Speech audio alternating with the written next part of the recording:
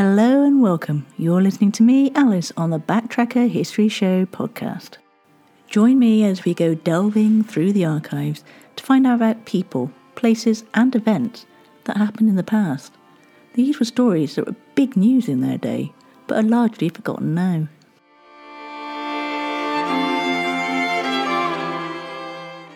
Most of these podcasts have been specially edited from a Bradley Stoke radio show in Bristol, England. And one of the great things about this podcast is that I can go into more detail about each story because there are no time constraints. And it's really easy to show your support just by spreading the word, leaving reviews and sharing with all your family and friends. It really does help. If you want to get in touch with me with show ideas, comments or information, you can via Twitter or Facebook by using @BacktrackerUK with a capital B, capital T and a capital UK, or emailing me at info@backtracker.co.uk. Now, on with the show.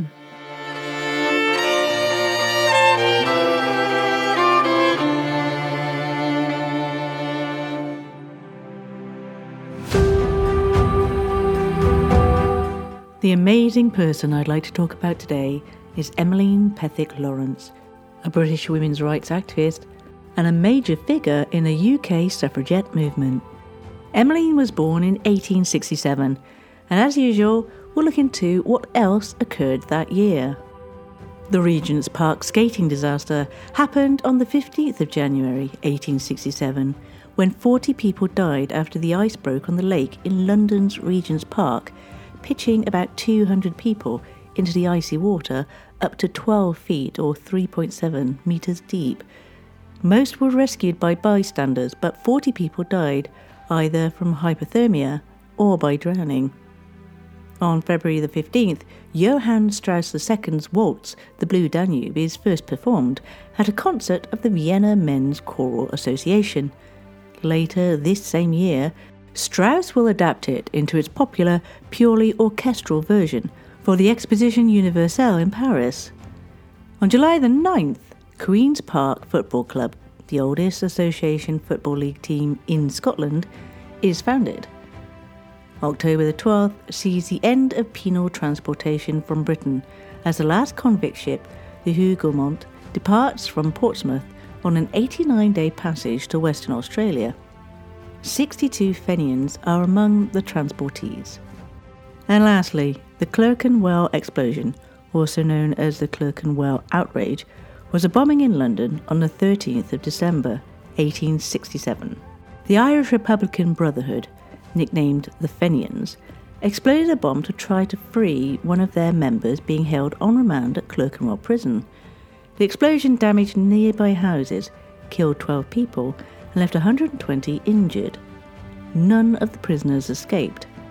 The event was described by the Times the following day as a crime of unexampled atrocity.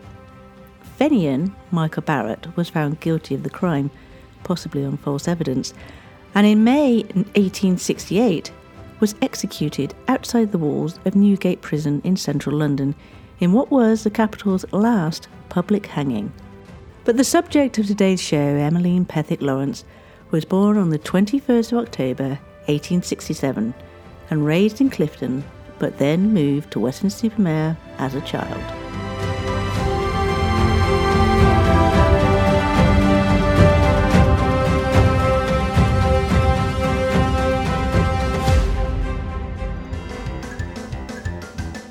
Word of the week.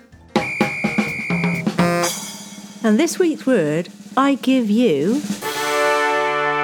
suffragette. The word suffragette derives from the word suffrage, which comes from the Latin suffragium, which initially meant a voting tablet, a ballot, or the right to vote. In 1906, a reporter writing in the Daily Mail coined the term suffragette in order to belittle the women advocating women's suffrage. The militants, though, embraced the new name, even adopting it for the use of the title of the newspaper published by the Women's Social and Political Union. Emmeline Pethick was the eldest daughter of a commodities importer Henry Pethick, who became owner of the Western Gazette and a Western Town Commissioner. She was the second of 13 children. She later recalled, "My mother bore 13 children, of whom 5 died in infancy. My youngest brother was born 17 years after me. Those were the days of large families. I never heard my mother make any complaint about this excessive childbearing. She accepted it with complete surrender and even with satisfaction." She was sent away to boarding school in Devizes at the age of 8. A rebellious child, she was constantly in trouble with her teachers, and after being transferred to a Quaker school, she was accused of being a corrupting influence on other children. Her younger sister Dorothy Pethick, the 10th child, was also a suffragette. Although born into a wealthy family, Emmeline went to West London when she was 23 to volunteer with the West London Methodist Mission, working as a Sister of the People from 1891 to 1895. Here she met lifelong friend Mary Neal. In 1895, she and Mary founded the Esperance Girls' Club to try and improve the lives of slum girls working in the textile trade. This was a place where the young women and girls weren't held under the constraints of the mission and could experiment with dance and drama. Emmeline believed it was important to give these girls a practical example of socialism in action. And the whole venture was influenced by the ideas of William Morris, Edward Carpenter, and Walt Whitman.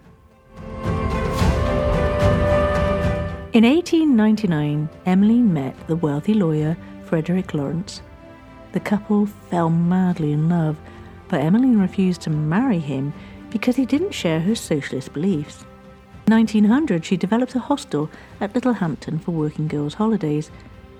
Frederick converted to socialism in 1901, and Emmeline agreed to marry him. And after marriage, they both changed their surnames to Pethick Lawrence and kept separate bank accounts to give them financial independence. Soon after the wedding, Emmeline thought she was pregnant. Frederick wrote that the birth will make us both extra happy. Isn't it splendid, dear? My heart just keeps singing and singing and it won't keep quiet. However, Emmeline suffered a miscarriage and discovered that she couldn't have children.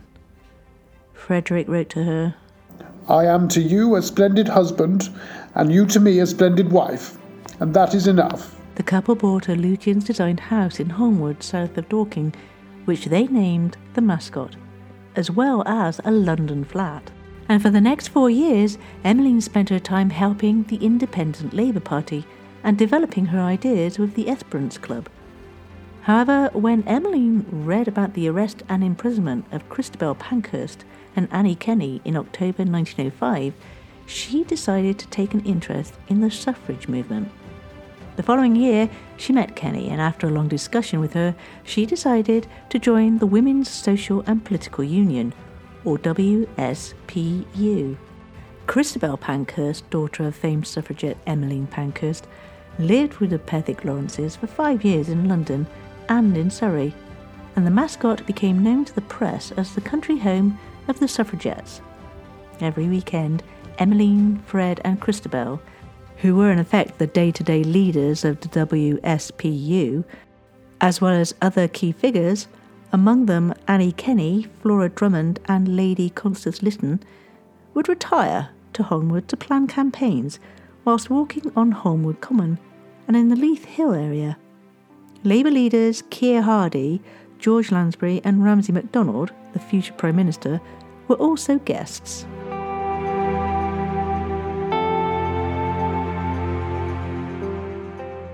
And so Emmeline Pethick Lawrence helped found the suffrage movement and held rallies in Weston-super-Mare and Bristol before becoming a suffragette when the suffragists went militant. Pethick Lawrence was a member of the Suffrage Society and was introduced to Emmeline Pankhurst in 1906. She became treasurer of the Women's Social and Political Union, which was founded by Pankhurst in 1903. It was struggling to establish itself in London, though.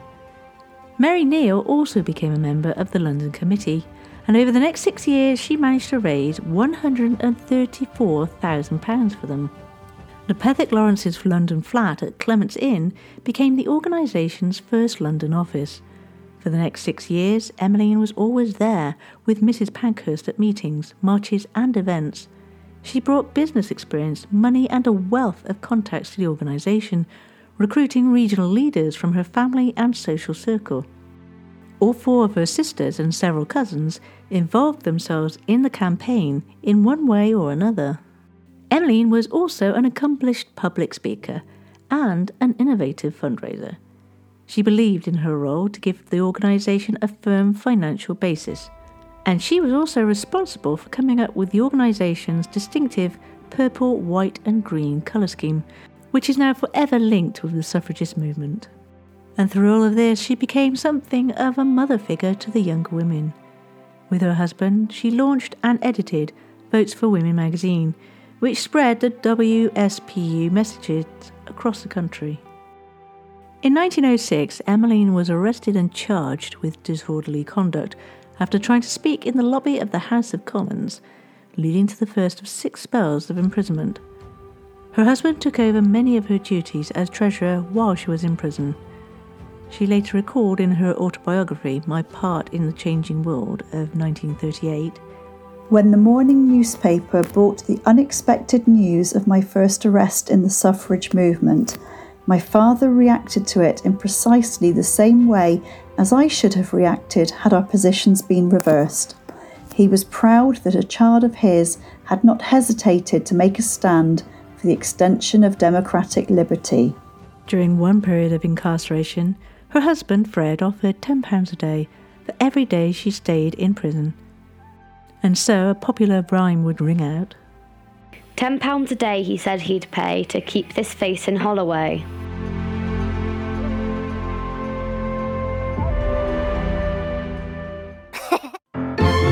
Word on the street. Today we venture forth to Armoury Square in Bristol, BS5, where in 1805 the City Guardhouse moved to this location, while repairs were being carried out on the Wine Street building. And so, locals referred to it as the Armoury. The building was later used as a chocolate factory and afterwards converted into private dwellings.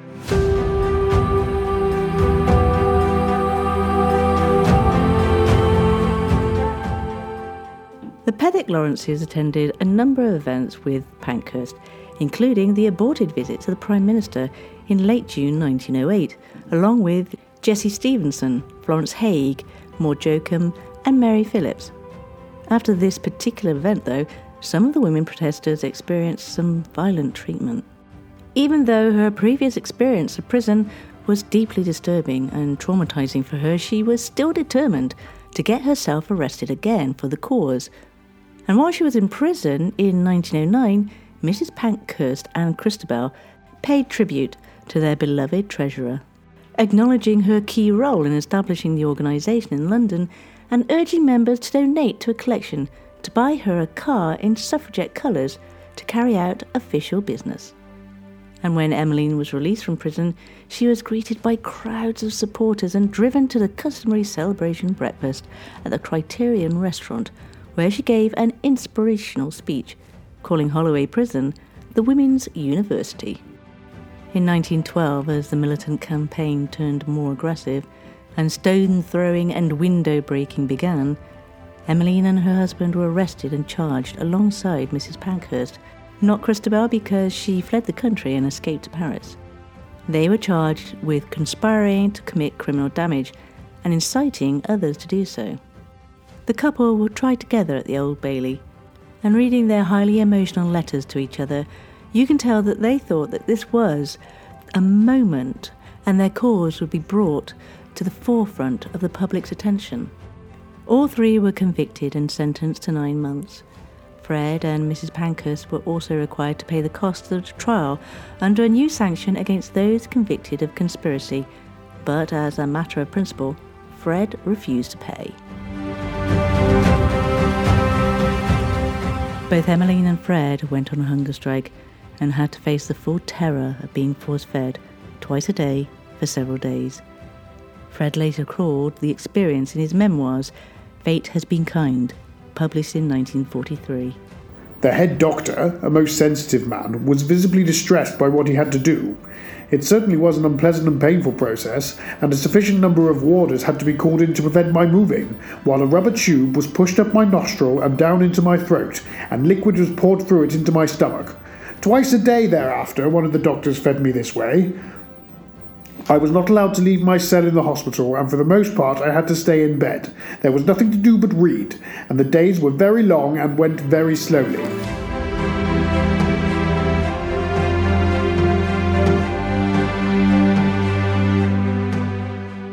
Emmeline was imprisoned alongside Mrs. Pankhurst in Holloway, and after their release, Fred and Emmeline met with Mrs. Pankhurst and Christabel in Boulogne.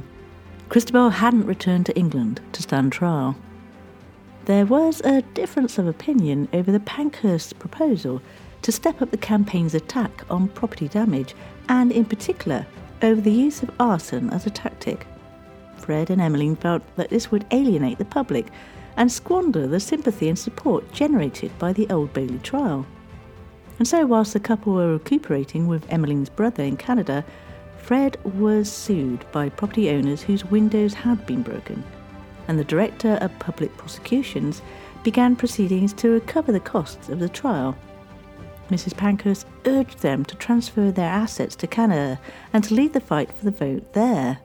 You see, Pankhurst was worried because the Pethick Lawrence's opposition to her ideas of escalating the property damage and the prospect of Fred being repeatedly prosecuted and sued, making him bankrupt, might cause women to think twice about committing acts of property damage for the cause. And so, when they returned from Canada, Fred and Emmeline not only found that their house was occupied by bailiffs appointed by the DPP pending a sale of their assets to pay court costs, but they had also been ousted from the WSPU. Both were deeply hurt by what they saw as Mrs. Pankhurst's betrayal of their trust. As Emmeline recalled in her autobiography, "My husband and I were not prepared to accept this decision as final. We felt that Christabel, who had lived for so many years with us in closest intimacy, could not be party to it. But when we met again to go further into the question, Christabel made it quite clear that she had no further use for us." In the run-up to the auction sale at the Mascot in September 1912, the WSPU held a 6-week campaign of meetings and events in Dorking and the surrounding villages. On the 31st of October, hundreds of supporters in suffragette colours attended, and many brought back personal items to return to Fred and Emmeline. Both made speeches before the sale, and Emmeline commemorated the event with a plaque in the hallway of the Mascot, now known as the Dutch House, which reads, "O Liberty, thou choicest treasure."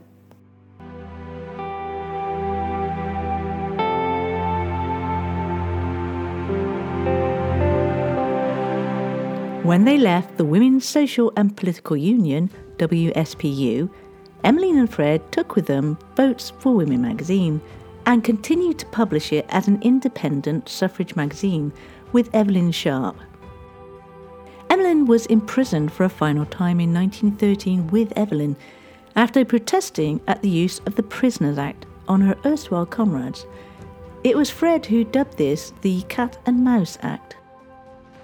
There were several pleas in 1913 for Emmeline to return as treasurer to WSPU, but in 1914 she joined the United Suffragists, a broad militant grouping of male and female suffrage campaigners. And on the outbreak of war, Emmeline Pethick Lawrence embarked on a speaking tour of the United States and Europe with her sister Dorothy, and became involved in the women's peace movement there. It wasn't an easy task, because during this tour she suffered violence and intimidation at many of the public meetings. She spoke at a mass meeting in October 1914 in New York, and travelled around speaking about women and war, writing, "I believe a great campaign for organising public opinion and its pressure to bear upon the governments of the world could be initiated now by the women's movement in America. A worldwide movement for constructive and creative peace, such as the world has never seen, might even now come into being. a movement which would influence the immediate development of humanity. Her efforts and those of American peace women bore fruit in the Women's Peace Party and a huge women's conference in Washington in January 1915. And when the event was over, the Mayor of New York presented them with a peace flag, peace in the white letters on a blue background, which the captain hoisted as they left the harbour. Emmeline was one of only 3 women from Britain who was able to attend the Women's Peace Conference in The Hague in 1915. She'd sailed with about 50 American women, even though at the time it was a huge risk due to the attacks by Germany in the Atlantic. Emmeline spent the rest of the war campaigning for a negotiated peace with the Women's International League. She championed a resolution demanding that, by international agreement, each country should take over the manufacture and control of arms and munitions as a step towards complete disarmament, and she supported calls for a conference of neutral nations to offer continuous mediation between the belligerent powers. In spring 1917, her husband stood in a by-election in Aberdeen on the issue of peace by negotiation with her support, for which they were both attacked. Their windows were broken, coal was thrown at them, and they were hustled off platforms. In the end, he only received a few votes. Her husband became a conscientious objector in 1918 and did alternative service as a labourer on a farm. And in 1918, she stood unsuccessfully for Parliament in Rusholme, Manchester. Emmeline also advocated independence for India and Ireland. In April 1919, she marched to Downing Street to deliver a resolution calling for an end to the hunger blockade on Germany. It was out of these protests that the charity Save the Children was established. She attended the Women's International League for Peace and Freedom in Zurich in 1919, calling it the most moving experience of her life, as women from former belligerent countries came together. In the 1920s, the Pethick Lawrences moved to the village of Peaslake in the Surrey Hills, where the still devoted couple had spent their honeymoon many years before. Fred had loved the way she was such a liberated woman when they met. She smoked, she went out walking without gloves, and she could jump off an omnibus when it was moving. It was around this time that Emmeline also became involved in the campaign led by Mary Stopes to provide birth control information to working-class women. In 1923, Fred Pethick Lawrence was finally elected to Parliament for West Leicester, beating Winston Churchill.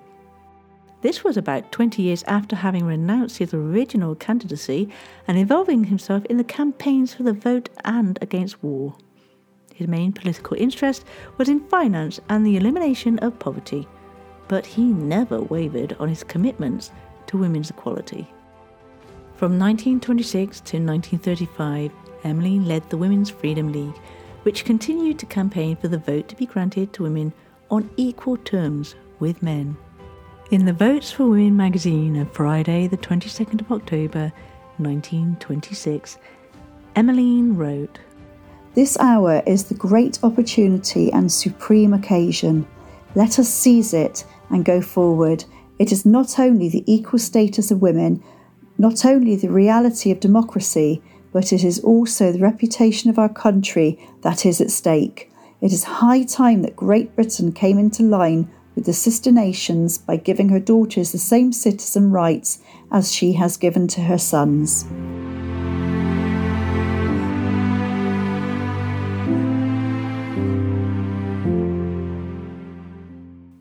Emmeline remained a prominent speaker on peace and women's issues throughout her life and collaborated with Lady Rhondda, later a neighbour at Shear, and her 6-point group, which sought to open women's access to the professions and promoted equal pay and equal legal rights in a range of areas. She remained close to Sylvia Pankhurst, supporting her in her campaigns and becoming godmother to Sylvia's son Richard. In 1937, Emmeline Pethick Lawrence published her autobiography, My Part in a Changing World, dedicating it to her husband, my unchanging comrade and my best friend. In 1945, she became Lady Pethick Lawrence when her husband was made a baron. It was a serious accident in 1950 which literally stopped her in her tracks. Frederick Pethick Lawrence looked after Emmeline until she died of a heart attack at her home at Gumshaw in Surrey on the 11th of March 1954, aged 86. He wrote to a friend, "I felt a bit dazed. It was as though I was at a violin concerto and the violinist was absent." Fred remained active in the House of Lords for the rest of his life, as well as writing a book and broadcasting on his causes. He remarried after Emmeline's death to Helen Craggs, an ex-suffragette for whom he'd stood bail for 50 years previously. Frederick Pethick Lawrence died in London in 1961. After Fred's death, Clement Attlee said that it was given to few men to play a major part in two great movements of liberation, but that Fred had done that, and so a plaque was erected on the headquarters of Dorking Labour Party in 1962, itself named Pethick Lawrence House. The plaque said that the work of Fred and Emmeline for the emancipation of women and for world peace would be remembered for countless generations. In Bristol, a blue plaque was unveiled back in 2004 on the house where Emmeline was born, in Charlotte Street, and then one was put up in her honour on the gate pillar next to Lewisham House in Weston-super-Mare's Bristol Road Lower, in March 2020 by the Weston Town Council and Weston Civic Society. Pethick Lawrence's name and picture, as well as those of 58 other women's suffrage supporters, are on the plinth of a statue of Millicent Fawcett in Parliament Square, London, which was unveiled back in 2018.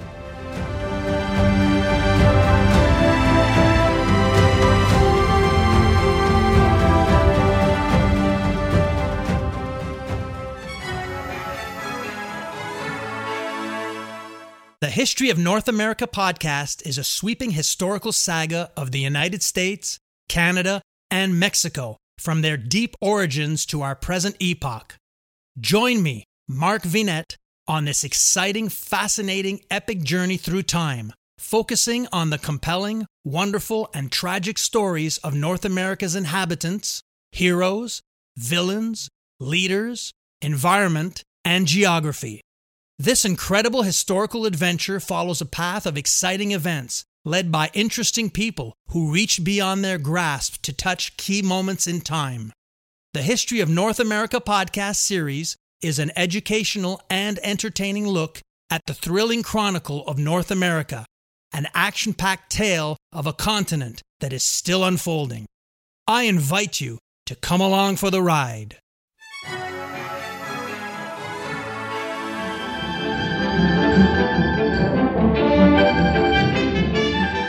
In today's news, a man has been sentenced in Bristol Crown Court for stealing an advent calendar. He got 25 days.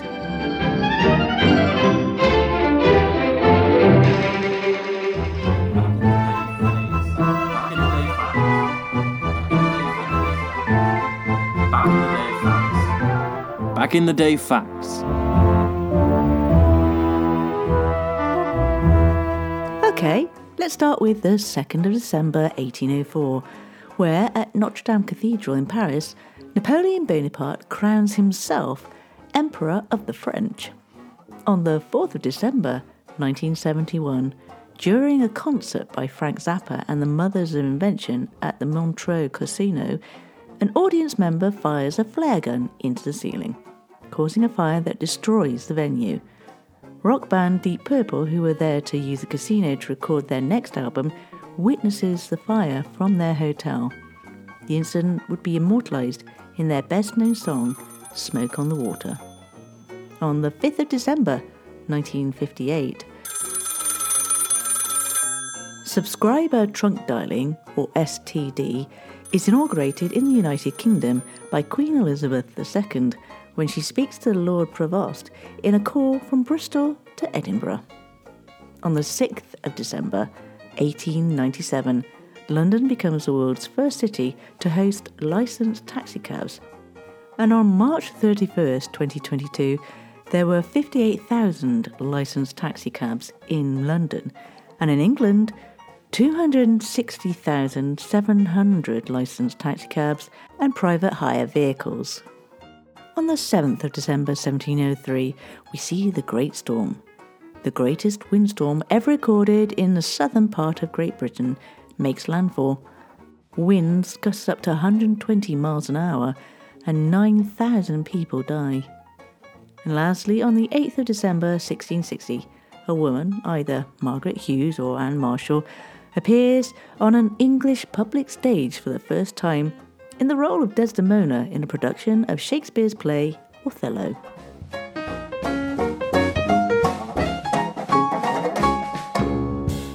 Thank you so much for joining me, Alice, on the Backtrack History Show. And weren't the voice actors today brilliant? And they were Kate Kendall, Sophie Townsend and David Hale from St. Stephen's Drama Group right here in Bristol. Thank you, one and all.